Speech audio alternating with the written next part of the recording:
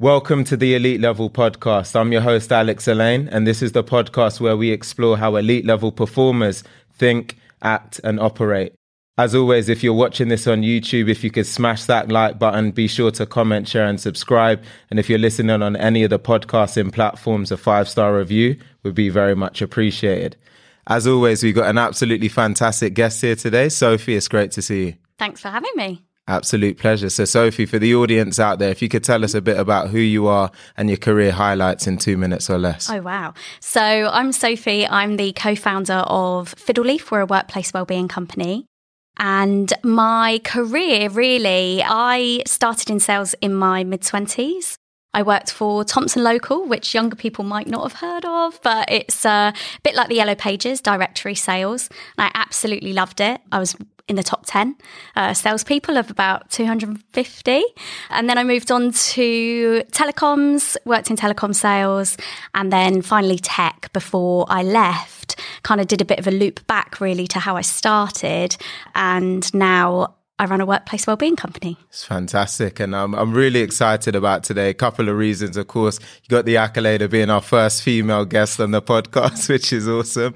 And also we did used to work together. So as we work our way through, we'll be able to talk about a bit of that shared experience. But Let's start with that Thomson Local piece. You mentioned some of the audience may have never heard of them whatsoever. So just walk us through how you actually got into sales, why you chose to take that role. Help us understand a bit more. Yeah. And this is how the loop comes with my career, really. So my dad is a performance coach, and I grew up kind of sat in the back of a classroom or sat at the back of his workshops watching him, and always sort of thinking I wasn't really listening, but I probably was deep down.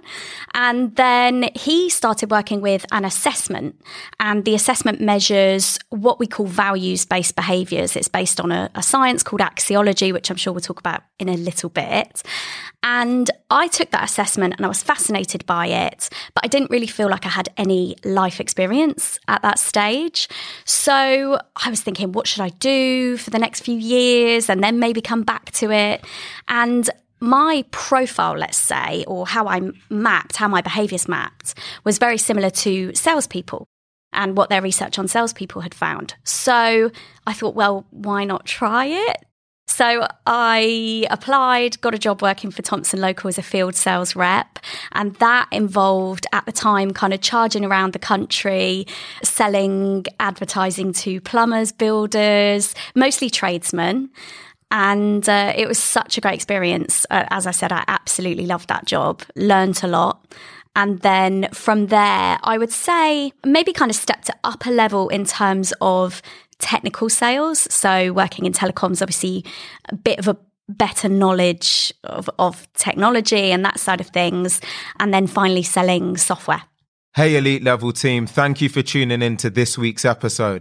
I just wanted to take a quick moment to tell you about a program I just launched via elitelevelacademy.com. Having started my career as an SDR, all I wanted to do was grow my career by becoming an AE and tripling my income in the process. And for that reason, I recently launched elitelevelacademy.com, which guarantees to take you from an SDR to your dream role as an account exec within 8 weeks, or you pay absolutely nothing. So visit elitelevelacademy.com to schedule a free call to discuss how we can take you to the next level. Until then, enjoy the rest of the episode. I want to lean into this Thomson Local bit a bit more. And the reason why is I often say there's this bit of old school versus new school or modern era selling versus what it was like maybe back in the day, quote unquote. And when I think of a lot of organizations back then, there was a lot more of just being able to have to go outside, knock on doors, hammer the phones. We then look at this new school of selling. There's a lot more technology. There's sales enablement platforms and all of these other things. So what was the experience actually like being out there, you know, right in the fire, as they like to call it? It's funny when I talk about it now because, first of all, we didn't have laptops. We didn't even have sat-navs when I first started. And you'd be given a patch, an area. So I was quite lucky because I was based in Bournemouth at the time. So right down by the coast. So I'd have Bournemouth, I'd have the New Forest. And your days would be literally driving around, spotting tradesmen's vans, scribbling down the number, calling them up, saying, hey, do you want to advertise? And it was quite rough sales in that sense. It was quite scrappy, but I think what I loved about it was the people aspect. So I spent a lot of my time sat in people's kitchens with a cup of tea, selling to them. Quite often their partner was involved in the business. And so it was just, it was a different time. We used to do all our orders on paper, and then the team, we would meet at a McDonald's at the end of the day, and somebody would collect up all of the order forms and put them in an envelope and get them to the post office in time so that they could get processed and put onto our figures. So it was, it's strange when you think of what it's like now. Absolutely. But a lot of fun. Yes, I can imagine. I also recall McDonald's being my best friend back there because I could get a meal, some Wi-Fi, and there was a toilet there, but maybe not so good in terms of the physique at that time. How did you break into the top 10 there, Sophie? Because it's difficult. You've spoken about the fact that it's challenging, but you managed to find a way to break into the top 10. What was it that separated you from the rest of the sales force? I thought about this actually before I came here today, and I think, first of all, I don't think I'm a natural salesperson, maybe in the sense of what we think of sales today. I was always very interested in people. And I think the companies that I did best at was when I could really ask people about their business and get to know them on maybe a bit of a deeper level. Like I said, sitting in people's kitchens, half the time trying to distract the kids whilst I was trying to close the client. And I think that helped a lot, that natural curiosity that a lot of people have talked about. And I also have to credit my boss at the time, my manager. I had such a great manager. She was the person that I could call up and say, I'm really struggling with something. Or she would say, this client's really difficult, so I'm going to come with you. And she was quite tough and very scrappy. And I think that she really helped. And one thing, interestingly, which I've just thought of, is that she was very good with the team in understanding what our passions and interests were outside of work and making sure that she could accommodate for them. So in terms of how she looked after us, I used to sing in a band and I would have rehearsals on a Wednesday after work. So she would always make sure that I could be back in time. I'd never be expected to be too far away from home. And I think little things like that make a really big difference, and you want to work for somebody that treats you like that. Absolutely. And you hear that mantra sometimes where people say that people don't leave companies, they leave managers. And it also goes the other way around, right? You've got a phenomenal manager, helps you lean into your role ultimately. It's interesting that you had yourself and your manager both as two females in what sounds like a pretty male-dominated environment when you spoke about who you're having to sell to. What was that experience like, both for yourself, also your manager, being in that type of environment then? It's interesting. I actually think that side of things was okay. It was fine. Yes, I was predominantly dealing with men who I was selling to. I was quite often on builders' yards, and I'd be, picking up a coffee or grabbing a pack of biscuits to turn up, and that was a way to soften them up and break that rapport barrier. But I would say that telecoms, when I moved into telecoms, had a little bit more of that kind of male-dominated environment. Maybe because I had a female boss in Thomson Local. I never really thought about it too much then.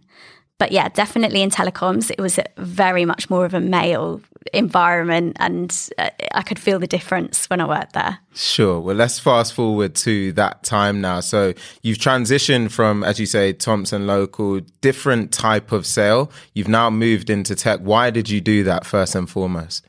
Into tech? I think it was just a case of trying something new. People know that the directories aren't around anymore either. And I think we could see that coming. We were starting to sell websites and things like that towards the end of my time at Thomson Local. And so, the times changed and it felt like tech was the right way to go. So, yeah, it was a logical step, really. That's awesome.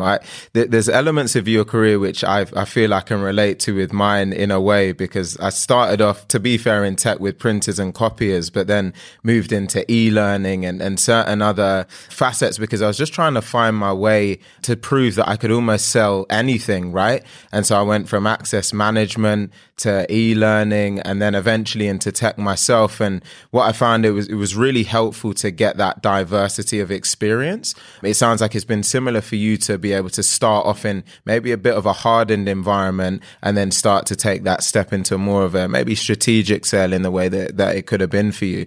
So once you stepped into tech, what was the first 6 months like for you with it being so new and so different? What was that first 6 months like? It's a really different selling experience, isn't it? You're much more in the office, I found, which, to be honest, I struggled with. And I didn't stay very long in that environment. I did eventually leave and start working with my dad and then obviously set up my own business. But yeah, it is different. You are thinking a lot more strategically about how you sell. There's a lot more in terms of support as well in tech from people who support you, not just your managers, but the people that step in and help on that side of things. So it was different, and I will say it wasn't for me. I loved learning about technology, and you're right, the wealth of experience from selling different types of products is really useful. I always think you can look back on any job and say, how did I build some character from that? And how did I learn something that I'll take into my next step? And I definitely got that from it. Yeah. And it's fantastic that you were able to have that type of inflection, to look at it as a fantastic experience that has taught you something, but you're very clear in saying this wasn't for me. Yeah. So why wasn't it for you? I think it lost some of the personal stuff that I'd really enjoyed about working at Thompson's. So it was more, you're going into people's offices and you're sat and you're having a much more of a maybe business-like conversation. Fine, that's what it is. But I think what I liked when I was on the road selling was the relaxed nature of it. The fact that I might be sat perched on the back of somebody's van with a coffee and a biscuit in hand saying, do you want a half page or a full page, and trying to upsell them to a full page ad so that they can beat their competitor. I think it's just part of my character, perhaps, that's what I preferred. Sure. So if you were talking now to that Sophie back then, and there might be some listeners out there thinking, I can relate to this, where I'm on the fence. There's something about sales that I like. It might just be the money. It might be something else. So I don't know, do I swing left, or I feel my passion is elsewhere?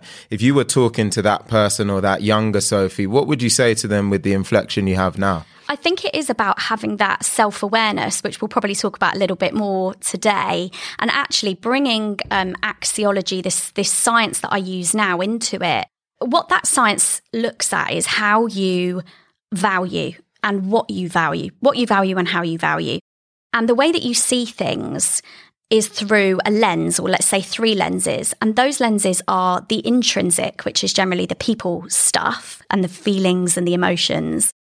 There's the extrinsic, which is almost the getting on with the job, the kind of task side of things. And then you've got the systemic, which is almost that big picture. And it's thinking about where's your weighting with those 3. So at the time, I was definitely a people person, and that was my dominant lens. And so everything that I did, or everything that I enjoyed, because I value people and I have that kind of intrinsic motivation towards people, that was the side of sales that I enjoyed. Whereas sat in an office, making lots of phone calls, maybe getting the odd in-person meeting, for me, it didn't tick the boxes for me. So I think it is about having that self-awareness to know, actually, I might not be doing the sales job that's my passion, let's say right now, but I do enjoy sales. So maybe there's something else, whether that's a different product or a different type of sales, that you could enjoy. Absolutely. And we're going to come on shortly to your organization now, and how that's really feeds into the things that you just started to speak about. It's interesting because I have these types of conversations quite a lot now, where I almost like to bucket it in a way into passion, purpose, and wealth creation, because what I found is that a lot of people get into sales mainly focus on that wealth creation piece, and they see it as a great opportunity to make a lot of money. And then they almost assume that as a byproduct of the wealth that they'll maybe find a bit more of that purpose or more of that passion.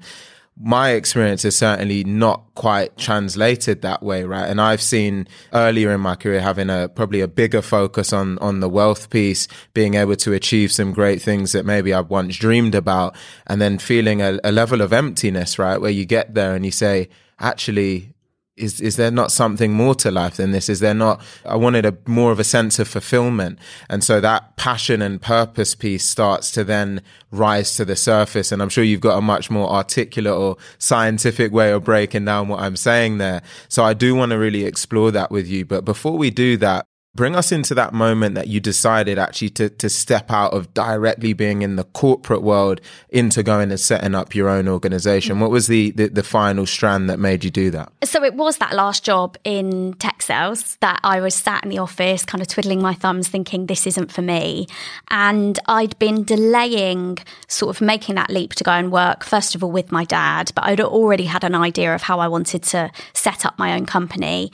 So I just handed my notice in, started helping my dad with his business and kind of going back into the things that I was sat in the back of the classroom watching him teach, picking up about, yes, coaching, but also using this science and using this assessment that he used in his business.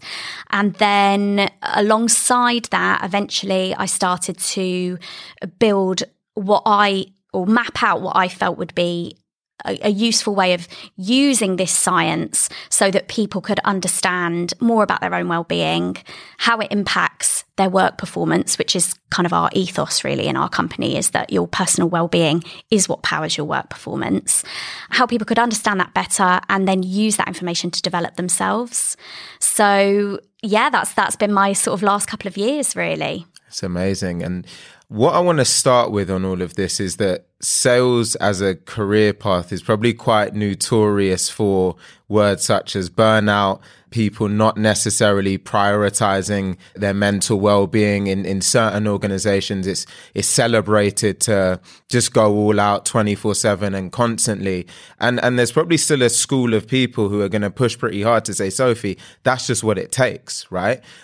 I'm going to suspect that you're going to come at this from a slightly different angle, and I might go back and forth with you a bit just to make sure that we can explore both strands of that. So what would you say to that school of people that say, Sophie, the reality is that in this ecosystem, if you want to get ahead and get to the top, sometimes it is going to mean kind of burning yourself at both wicks to make sure that you can drive the results that are required? It's common, isn't it? And that's fine. And everybody is welcome to challenge me on this. But I think what we found in our most recent research, which just came out at the start of this year, we compared high performers in organisations to, find a PC way of saying this, average performers in organisations.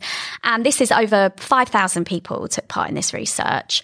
And what we found is that instead of the high performers seeing perhaps weaker well-being because they're burning themselves out, etc., what we found is that they were differentiated by their good well-being. 23% better across various well-being markers that we look at. And that's 23% is quite a substantial difference, actually. And so what you find, and what I've seen in organisations, is you get this sort of middle level creeping into high performance, where people are burning themselves out perhaps, or going through a bit of a cycle where they're going all in and then they can't do any more. Yes, they have this burnout.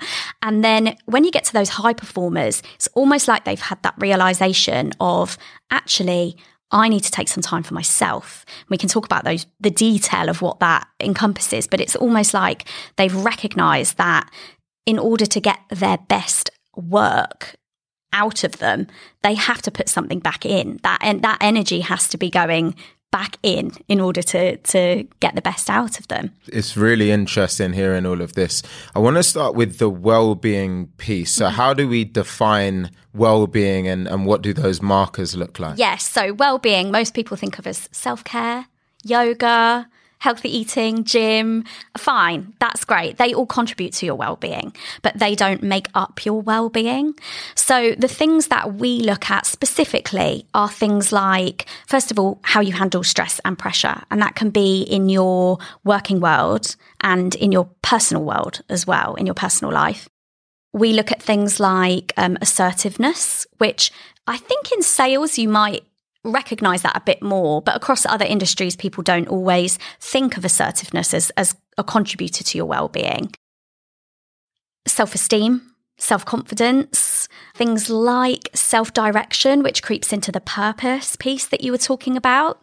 So those are a few of the things that actually start to make up your personal well-being. And you can see straight away, if you think about it, how they might impact at work. So if you are under a lot of stress, particularly personal stress, and there will be people that say, I can shut the door and come into work and get on with things, it won't affect me. And that's fine up to a certain point. But at some point, that stress might start to creep under the door. And when it does, the things that we see it typically affect are your strategic thinking, your problem-solving speed, your intuition, all key things for salespeople. So yes, we might not be able to prevent personal stress. We can't prevent trauma and things like that happening in our lives always. But if you have the other things in a good place, then the chances are you'd be able to deal with it a bit better. Got it. Yeah, this is fascinating. The natural question at this point is to say, well, how do you start to deal with that? Before I get there, I want to understand how much of this can actually be affected or changed, because some people might say, well, how much of this are we just born that way, right? Our propensity to be able to deal with stress, our propensity to be able to make adjustments in some of these areas. Some of them just jump to mind as I can do something about this. And then there's others that you start to think, well, can I do much about this? Is part of this just an acceptance of birthright? What's your stance on that? I think this is the difference between personality and what I tend to look at, which is what we call values-based behaviours. So personality tends to be pretty fixed. So they find that from about the age of 5, whether you're an extrovert, introvert, won't shift too much or too dramatically throughout your life. But when you think about what and how you value, so I'm not necessarily talking about our core values, although there's a similarity there. I'll give you an example. If you value neatness and precision, then the chances are you will be quite good at being neat and precise, and you will like things done a certain way. And so that then drives a behaviour within us, and those behaviours become habits. So with things like assertiveness, yes, you might not be a naturally assertive person, but it can be developed. You can learn to be more assertive. Things like purpose and self-direction, you can find those things. But it's about having that, first of all, having your awareness raised to know what you might want to develop, and also thinking about how those things impact on you and impact on your work performance. So for a salesperson, assertiveness, if you're not comfortable expressing your opinion, perhaps disagreeing with people, if you would prefer to shy away from those types of conversations, then that is something you can work on, whether that's just going and watching some YouTube videos. And that could make a difference in your work life. Got it. What I'm thinking through is, how do you best evangelize this? Because there'll be a school of people I can see that will listen and say, I see the logic, I get what you're saying, but I know I've been in this position before, right, where I'm sitting there and maybe doing something that should constitute to my well-being. But I've still got that itchy feeling that I still need to get back on the laptop, or I still need to get that thing done, when in reality, I'm on a day off and I'm one of the worst people for actually taking true annual leave, as it's referred to. So what have you guys seen that work well when it comes to actually evangelizing this and starting to get people more bought into the concept? Because it still feels to me that there's work to be done in terms of making some of this stuff a bit more mainstream and more comfortable, certainly within the sales ecosystem. Yeah. Do you think it's fair? I think that's fair, definitely. And I think that well-being gets a bit of a rep as being a bit fluffy or a bit woo-woo, I sometimes say. So a practical exercise that people can do is, and bearing in mind I'm going to describe something, people might need to close their eyes and visualize or grab a pen and paper and jot something down. But what I always say to people is draw 2 rectangles stacked on top of each other, or draw a square and just cut it in half across the middle. And then what you're going to do is think about how we're going to fill these 2 rectangles. So imagine you're pouring water into it is an easy way of thinking about this. So the top rectangle is going to represent the energy that you put externally, which is typically work. And I'm sure for most people it will be work, but it can also include things like family commitments, children, other things that take up your energy, where your energy is going outwards. So sort of scribble that rectangle in as full as the energy that you give. The bottom rectangle, scribble that and fill that in to the energy that goes inwards, the energy that goes back to yourself. And that can be 4 things. Okay, it can be for self-care. It can be going to the gym, but it can also be things that you do for yourself. So think about any hobbies that you have, anything that fulfills you outside of work. A lot of us get our fulfillment from our work.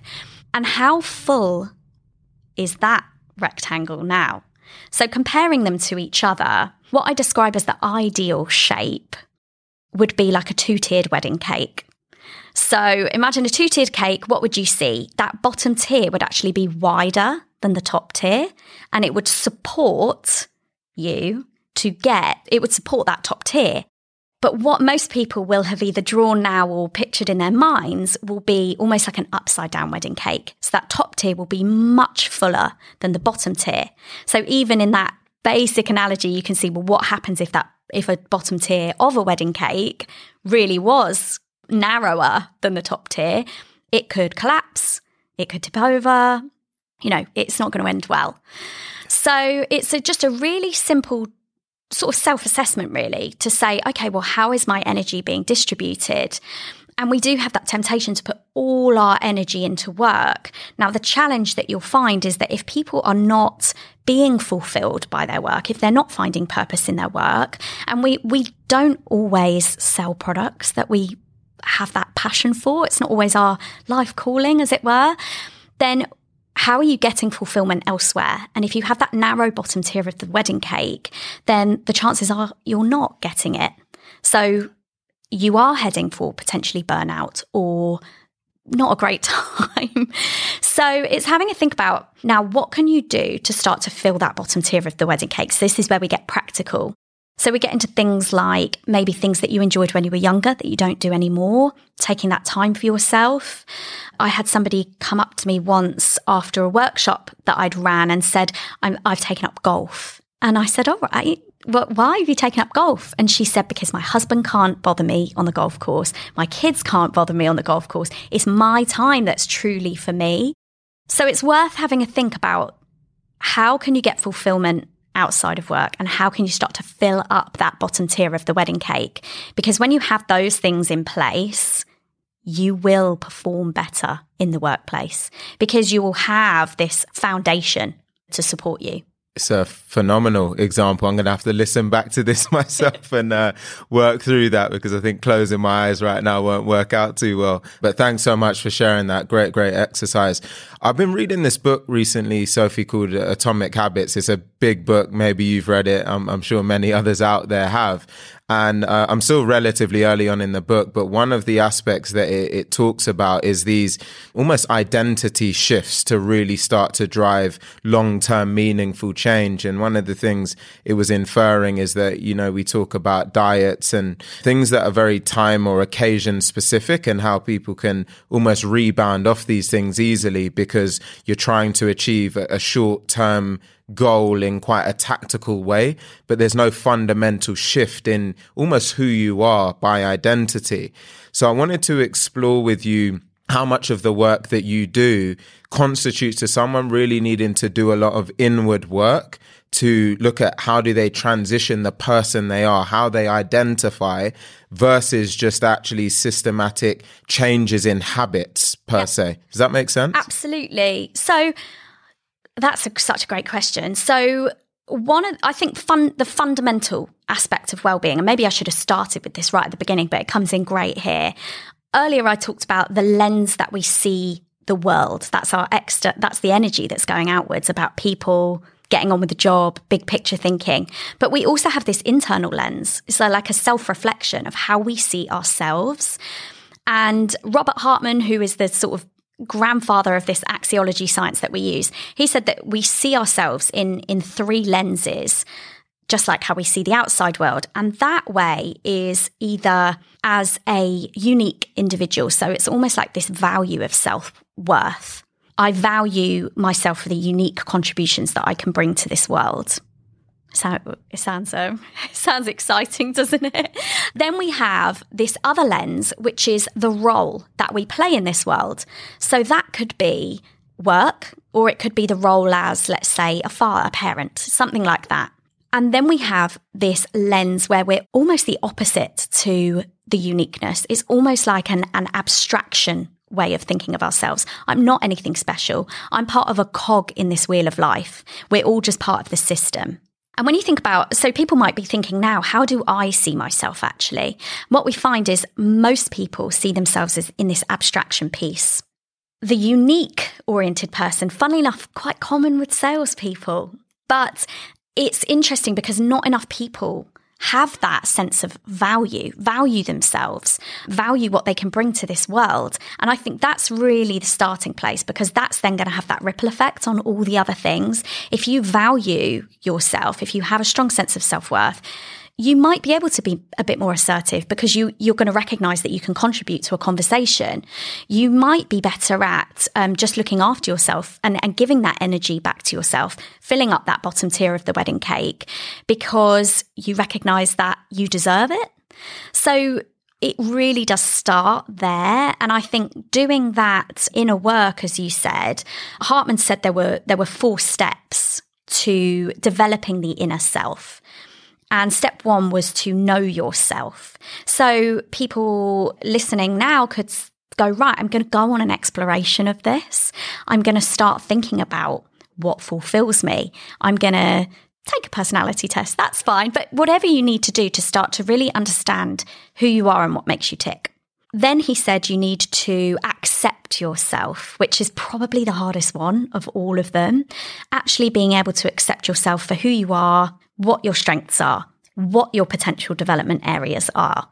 Can you take criticism? How do you handle feedback? Thinking about things like that and accepting it. Because then once you've done that, you can move into the next step, which is grow yourself. So starting to work on yourself, do that development that we talked about, where it might be finding a book like Atomic Habits and taking some things away from that. It might be watching YouTube videos or listening to podcasts that are going to help you develop. And then the final step was give yourself. Because once you've got those 3 things in place, then you can give yourself to work or whatever cause or whatever it might be more fully, because you have a great understanding of who you are, what makes you tick, you're fulfilling yourself and all the rest of it. So I think it's really interesting. I've talked about this before, but I think in this current age that we're in now, we almost flip it on his head. We give ourselves first and we don't take the time for the other 3.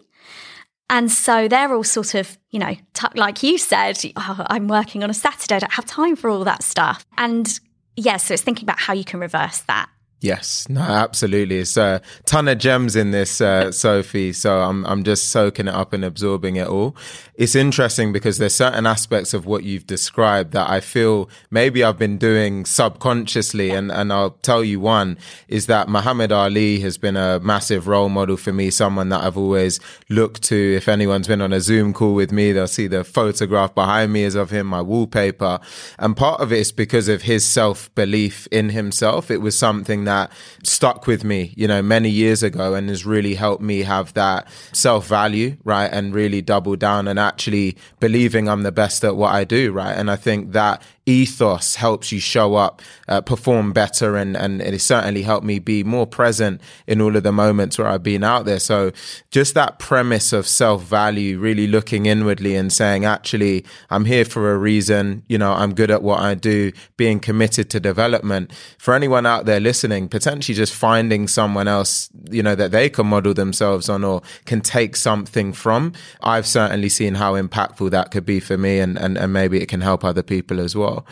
I want to zoom out slightly here, Sophie, and touch on a couple of other topics. One being what you've seen as a good example of a working week or even a day, for example, because I'm sitting here saying, okay, if I was to optimize my day to give myself the best opportunity of showing up with a ton of energy and a ton of vigor, just walk us through maybe a good example of a typical day or a typical week, whatever works best. Oh, for me, I'm lucky because I set my own schedule because I work for myself. So I have found, and I worked from home long before the pandemic as well. So I think I have found what works for me, and it's not going to be right for everyone. So I do think it's a bit of experimenting. I know that I have to get my exercise in first thing in the morning, otherwise I don't do it.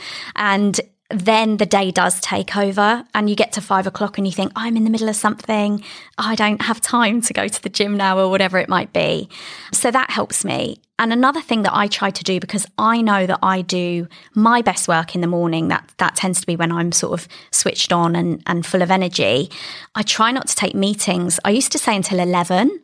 So I always find people put meetings in your diary for 10 a.m. That helped. And I actually pushed that even back into the afternoon if I can, because then I find that I can get everything done that I need to, tick everything off my list before I get stuck into meetings and having almost other people demanding my time. I think it's for people to work out for themselves and understand, first of all, what they need to fulfill themselves. And for some people, it will be yoga. For some people, it will be going for a run, taking that time perhaps to meditate in the morning. I've heard you talk about meditation as well. And it really is about going on a journey of self-discovery. And I think that's something that even just as a first step towards, I'm going to look after myself a bit better, or I'm going to put some effort into my well-being. Don't say, well, I have to do yoga every morning. Say, I'm going to go on a bit of a self-discovery and try things. When we were kids, we used to try things all the time. Dance lessons one week, football the next week, or whatever it might be. So don't feel like you need to find that thing straight away. I'll admit I struggle with meditation, so maybe I'll get some tips from you afterwards.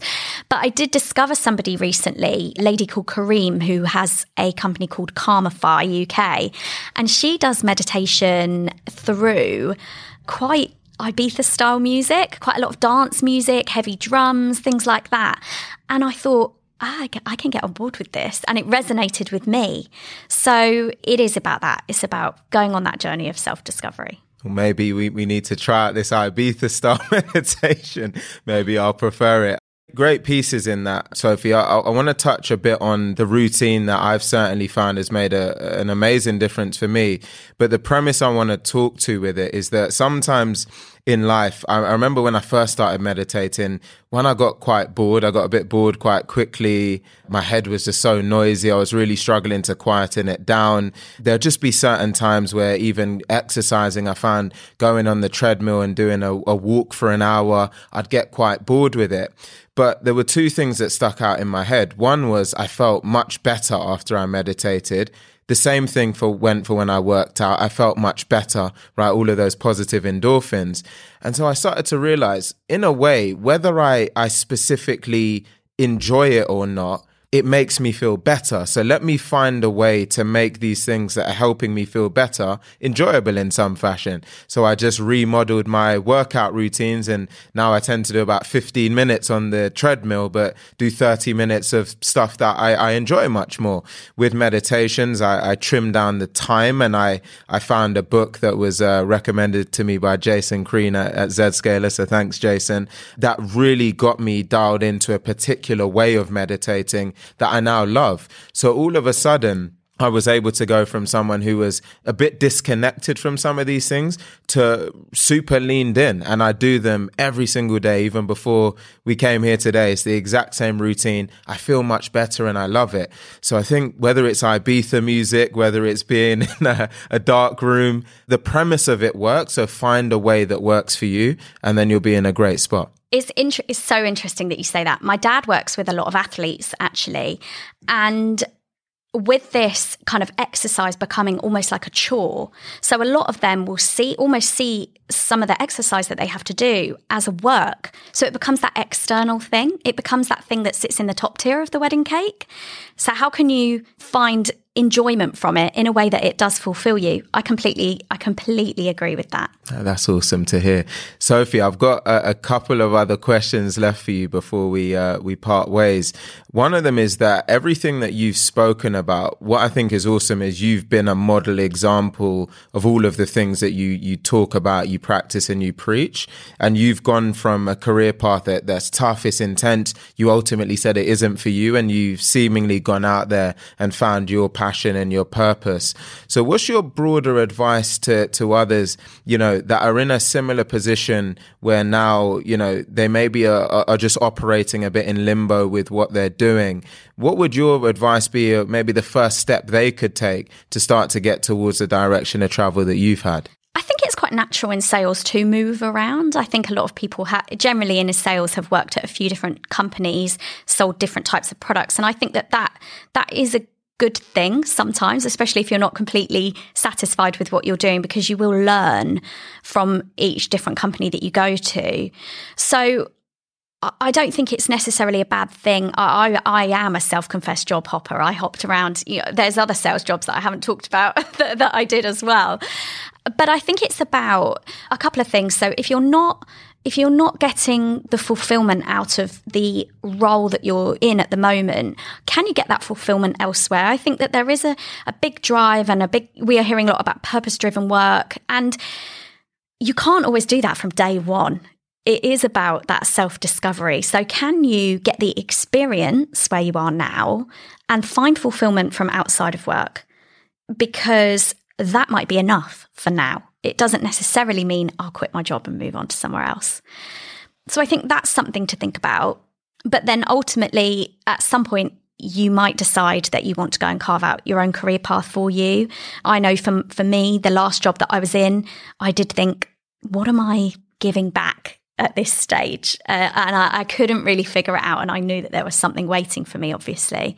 But I think that self-discovery that I talked about earlier is the key part in this. Awesome. That's great to reiterate it. And just as we come to the closing moment, Sophie, everyone gets asked this question as we round off the podcast. But if you were talking to that person out there in their career that wants to go from good to elite, what would be the best piece of advice that you could give that person to optimize their performance to that elite level? It's a summary of what I've said, I guess, today, which is go do that self-reflection, understand, get that self-awareness, use that information to accept where you are right now and learn how you can develop yourself. So go and wherever you need to go, YouTube, podcasts, and start to put that development in place. Very succinct. I love it. I want to hand you a virtual trophy, Sophie, for being our first ever female guest and for coming out and representing in a phenomenal way. I hope you enjoyed being on. To everyone that's listened, thank you so much for tuning in. If you're watching this on YouTube, again, please be sure to give us a like, comment, share, and subscribe. And if you're listening to this on any of the podcasting platforms, that 5-star review would be fantastic. And we'll see you on the next one.